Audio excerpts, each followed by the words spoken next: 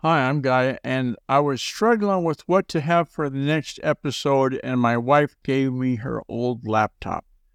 And when I say old, not that old, it runs Windows 11. And she said, quote, back up all my pictures and stuff, and then to just delete that user off of there. So I Googled it, and the GuyerCookReport.podbean.com has got the Google document in there and how to back up a Windows user profile manually to a USB drive. You first open Windows Explorer on the computer and you see how big a space you're going to need. Then you get a USB drive that's big enough, attached to the label, or steps, I guess you'd say, are in that Google document. So, take a look at that.